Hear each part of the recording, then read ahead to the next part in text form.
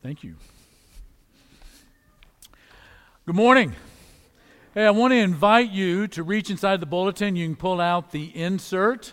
On one side of it is the MPG, and that is our Memorize, Pray, and Glorify. And there are some ways that you can take the sermon down the road a little bit further, kind of like a car that gets good MPG, miles per gallon. We want to do the same thing with God's Word. And there's something for you to memorize. There's something for you to pray this next week, and something for you to do from a practical standpoint to glorify God. And it all pertains to what we're going to be talking about this morning. On the front side of it is a sermon outline that you can use. Take some notes, fill in the blanks, maybe some things that you want to think about or pray about later this week. Please use it as you see fit. If you don't know me, you're visiting. There are a lot of visitors here this morning, and we're really grateful that you're here. My name is Mark. I'm part of the ministry staff here at MacArthur Park, and on behalf of the staff and the leadership, we want you to know how excited we are that you're here and how excited that you came to be a part of our church today, because we're excited about what our church is doing in the community. And if you would like some more information on how you become a member of our church or how you can become a Christian or a disciple of Jesus of Nazareth, you can meet me outside. There's actually a green wall that's it's kind of brand new to us out in our foyer right now. I'll be standing out in front of it. I thought about calling it the Big Green Monster after Fenway Park, but I thought, who wants to go meet their preacher at church in front of a big green monster? That didn't sound quite right. So it's a green wall. I'll be out there. If you see somebody that has a name tag, you can talk to them about it as well. But we want to serve you, and we want you to know that you are a special guest. We'll do whatever we need to do to answer whatever questions that you have. You can also send us an email. You can go online and do it as well. But we would love for you to be a part of what we're doing at MAC. Now, what we're doing right now is, in the month of February, is thinking about the Great Commission. And that is a passage that's found at the end of Matthew's Gospel, which is the first gospel in the Christian Scriptures, the very last chapter. In fact, it's the last couple of verses of that chapter. And this is where Jesus is talking to his disciples some 40 days after he is resurrected and 10 days before the church starts on Pentecost. And as he's getting ready to ascend to heaven, he calls his disciples together and he says, I want you to go into all of the world and I want you to make disciples. And this is how you're going to do it. You're going to baptize them, and then you're going to teach them how to live in light of the kingdom of God. And one of the ways that becomes a part of our modern everyday life today is that Great Commission becomes our mission. In fact, we might say the big idea for our sermon series on the Great Commission is we have a mission. Let's say that together. We have a mission. And the way that we get our mind around the bigness of the mission is this way. We're just continuing what Jesus began. We're just continuing what Jesus began. In fact, I'd ask you this question. Would it be fair to say that we live in a world right now that's desperate for people, the disciples of Jesus of Nazareth, to be faithful to that mission? I think the answer to that is yes. And it's not always an easy thing to do. Back in 1980, I am a new Bible student. It's between my freshman and sophomore year at college. I'm a ministry student. I'm going to be a preacher, and I am zealous for the mission of God. In fact, I'm so zealous that, I became a missionary for 6 years, Ellen and I and our family down in Brazil. But at this period of time, I'm zealous. And as you know, zeal does not always translate into knowledge or wisdom. In fact, at that period of time, I'm 19 years old. I don't even know what I don't know. At that point, you can write volumes on what I don't know.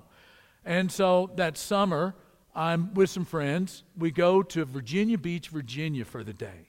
And on the way back, we're starved, so we stop at a McDonald's. We're ordering, and I notice that there's this guy that looks like he's about my age. He's sitting at a table, and he's reading what looks like a Bible. Well, I decide, it's interesting. Maybe I need to do a little reconnaissance. And so I pretend like I'm going to go get some ketchup for the French fries, and as I'm going by, I kind of look over my shoulder, and sure enough, he's reading the Bible, and not only that, he's reading the granddaddy of them all. He is reading Revelation. And I'm thinking to myself, this is my Acts 8 moment in life. Now, Acts chapter 8 is about a guy by the name of Philip that runs into a fellow by an Ethiopian who is reading from Isaiah. He asks a very simple question: do you understand what you're reading? The Ethiopian says, I don't, unless there's somebody to explain it to me. Long story short, Philip explains, leads to Jesus, converts the Ethiopian, and the church now has somebody in Ethiopia who believes in Christ. I'm thinking, this is my moment in Virginia Beach. And so I walk up. I don't say, hey, my name is Mark Absher. I don't say, hello. I don't say, how are you doing? I just walk up to this total stranger, and I sit down in front of him. He looks up from the Bible, and I say, do you understand what you're reading? Now, the expected response is, not unless somebody explains it to me. And then, and then we're on. The reality is, he looked at me, and he goes, yup. And went back to reading. Well, I gave him 2 seconds to reconsider. He didn't know who was sitting in front of him. And he doesn't say anything. So like a dope, I get up and I walk back to my table, and they ask me how it went. I said, well, I guess he just didn't know what Revelation was all about, But, it dawned on me that it seemed like in the beginning years of my ministry that my job description could be defined this way.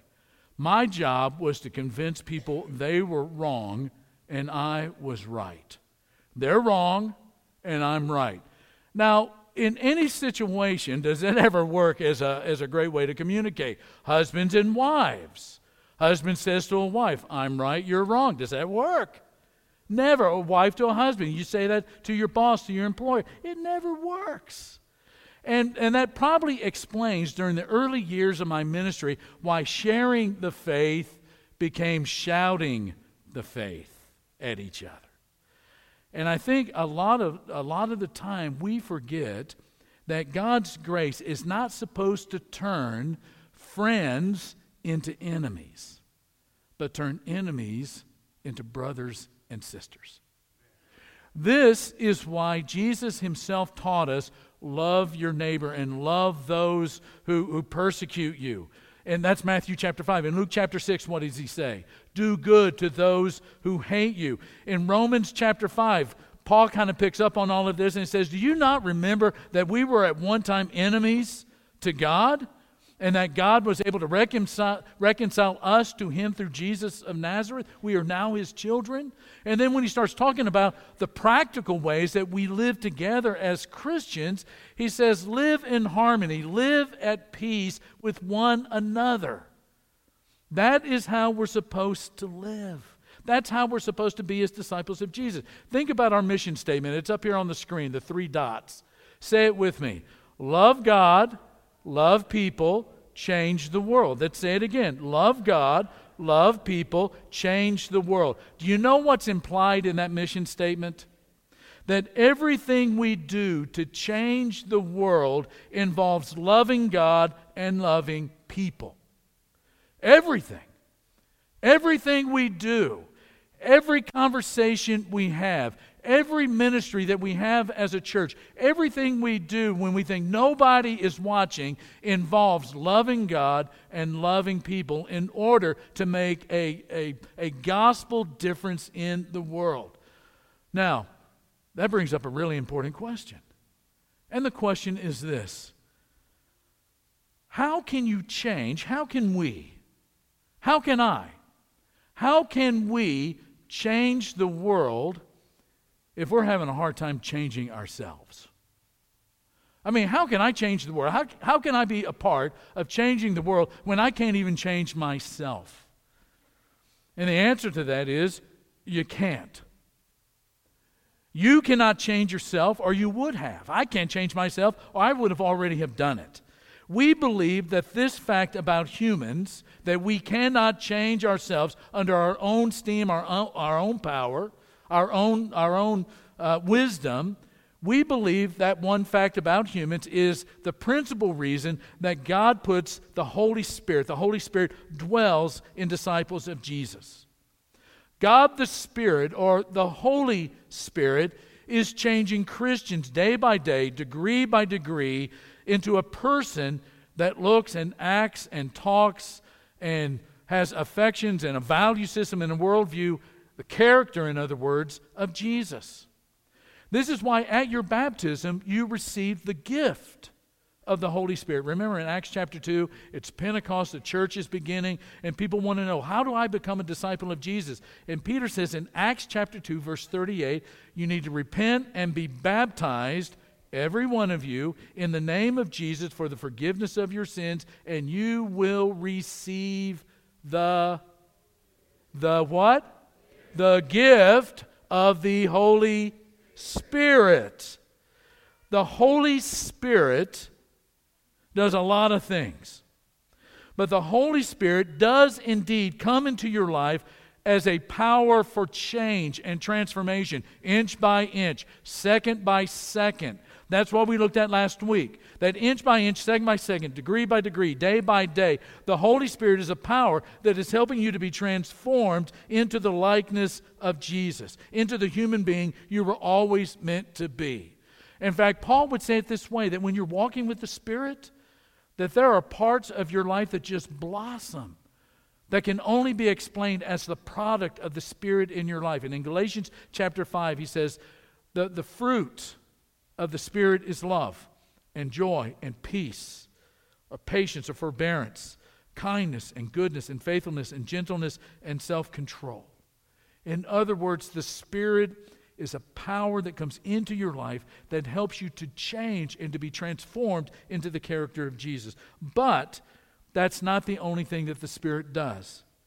The Spirit of God, the Holy Spirit, is also at work in the world at large.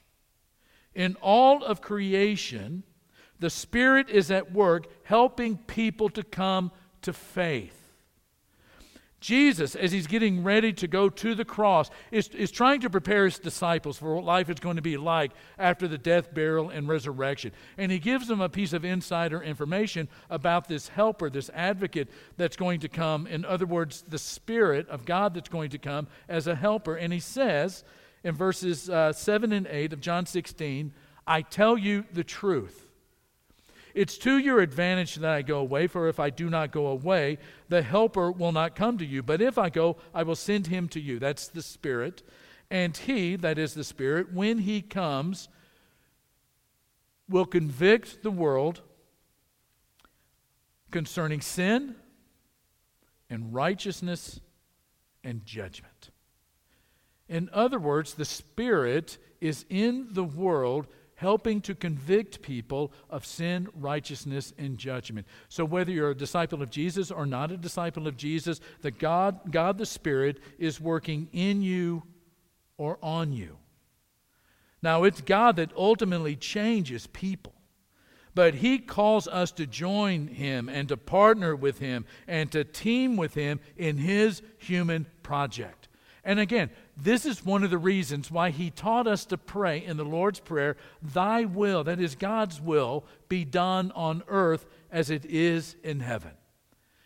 Now, out of this, I think there are two convictions in going forward to help us to understand, and not just understand, but to live out the ramifications of the Great Commission, of going into the world and making changes that represent the goodness and the love and the blessing and the grace of God by baptizing people and helping them to form into disciples of Jesus. The first is this, conviction number one. God is always at work in the world. God is always at work in the world. You know, that was kind of the problem back there in 1980 when I'm in that McDonald's. I thought it was my job, it was all on me, that I didn't have any help. It was all on me to convince him that he was wrong and that I was right. My conviction now is that God is always at work in the world. We do not take God anywhere because he is already there. Does that not make sense? God is at work in the lives of others a long time before we show up.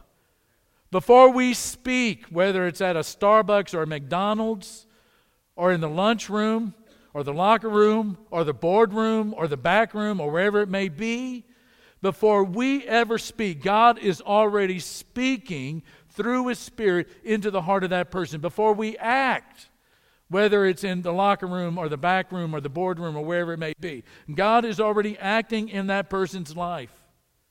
We are only continuing what Jesus started and what God has been doing since the beginning of creation.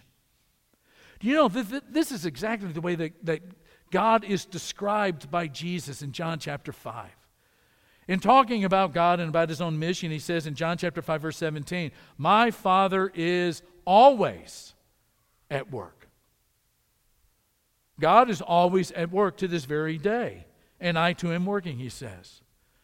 I mean, that should be such an incredible piece of encouragement for us to know that in this audacious, bold task of living, not just living out the ramifications of the gospel, but taking the message, the words of the gospel and blessing other people, that God is already at work in people's lives. How great is the news that God, the creator of the heavens and the earth and everything in between, is at work in people's lives and in their situations. You know, there are times when we look at people in their situations and we go, you know what? Dead in the water. No chance. Dead in the water.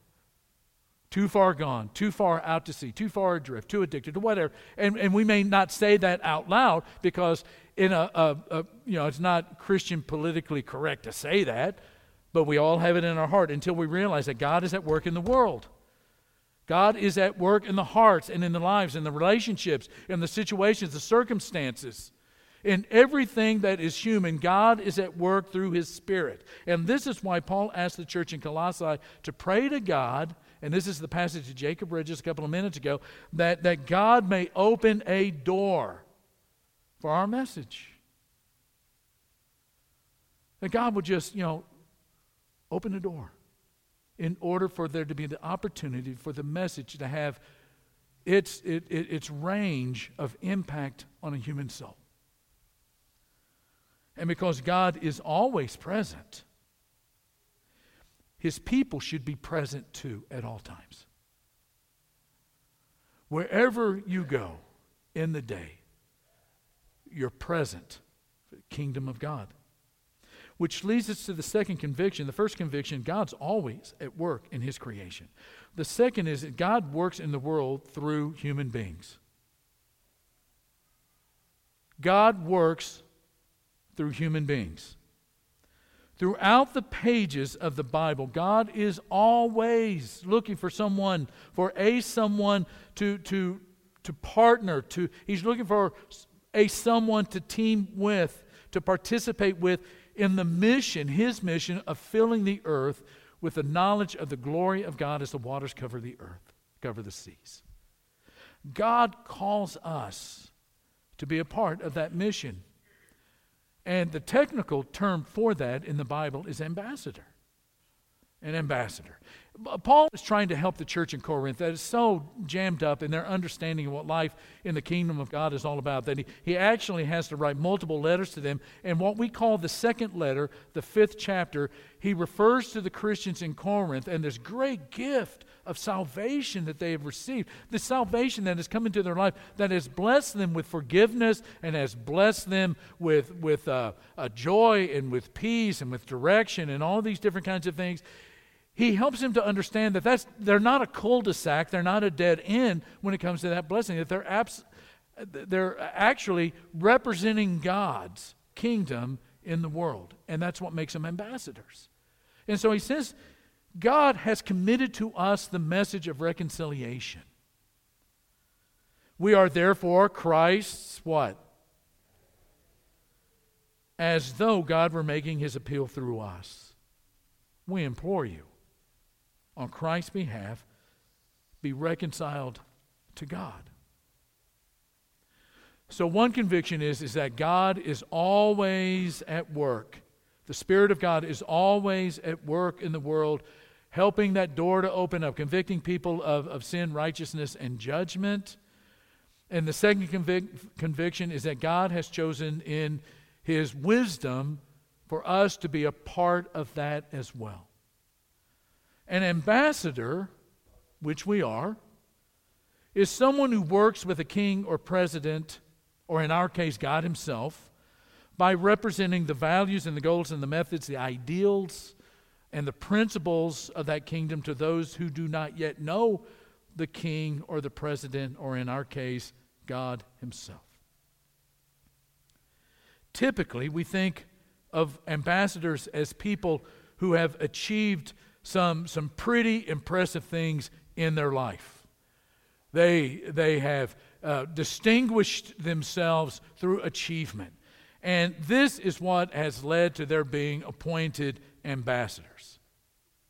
Ironically, the opposite is true in the kingdom of God. Ironically, God's ambassadors are highly flawed people like you and me. When Jesus starts his church in Acts chapter 2, he does it with the very men that abandoned him at the crucifixion. Jesus is going to start the church, inaugurate the church. The church, in a world where there's no church, gospel is yet to be preached, chooses to do it with the men who abandoned him in the moment he most needed them. These are the ones that he says, I want you to go out into all the world.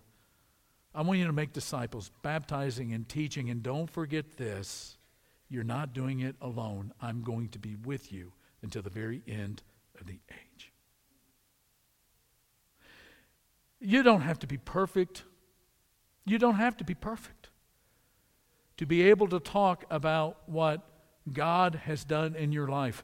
After 40 years of academic and professional study of God's Word, I don't consider myself a scholar really in any area except one. And in that one area, I am the foremost scholar.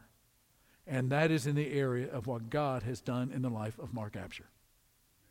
And the same is true for you. You don't have to be perfect or even have your act together to be a part of God's mission. Think about Noah. So Noah is going to be, the last righteous man. He and his family in the ark. After 40 days, he's out of the ark. They're going to reboot humanity. What's one of the first things that Noah does? Noah gets drunk. Abraham is a liar. He lied about his wife, not on one occasion as if he was going to learn the lesson then, but he lied twice about his wife. Sarah laughed at God. Jacob was a cheat. Moses was a murderer. Samson was always more brawn than he was brain. David had an affair and was humiliated by Bathsheba Gate. Jonah ran from God. Solomon was rich. Mary was poor. Elijah was burned out. Peter was a grown man and a fisherman and a man's man, but he was afraid of a little girl. John was a ladder climber. Thomas doubted. Paul was a murderer. And even in Numbers chapter 22, in one of the first books of the Bible, God uses a donkey, a talking donkey, to get his message out.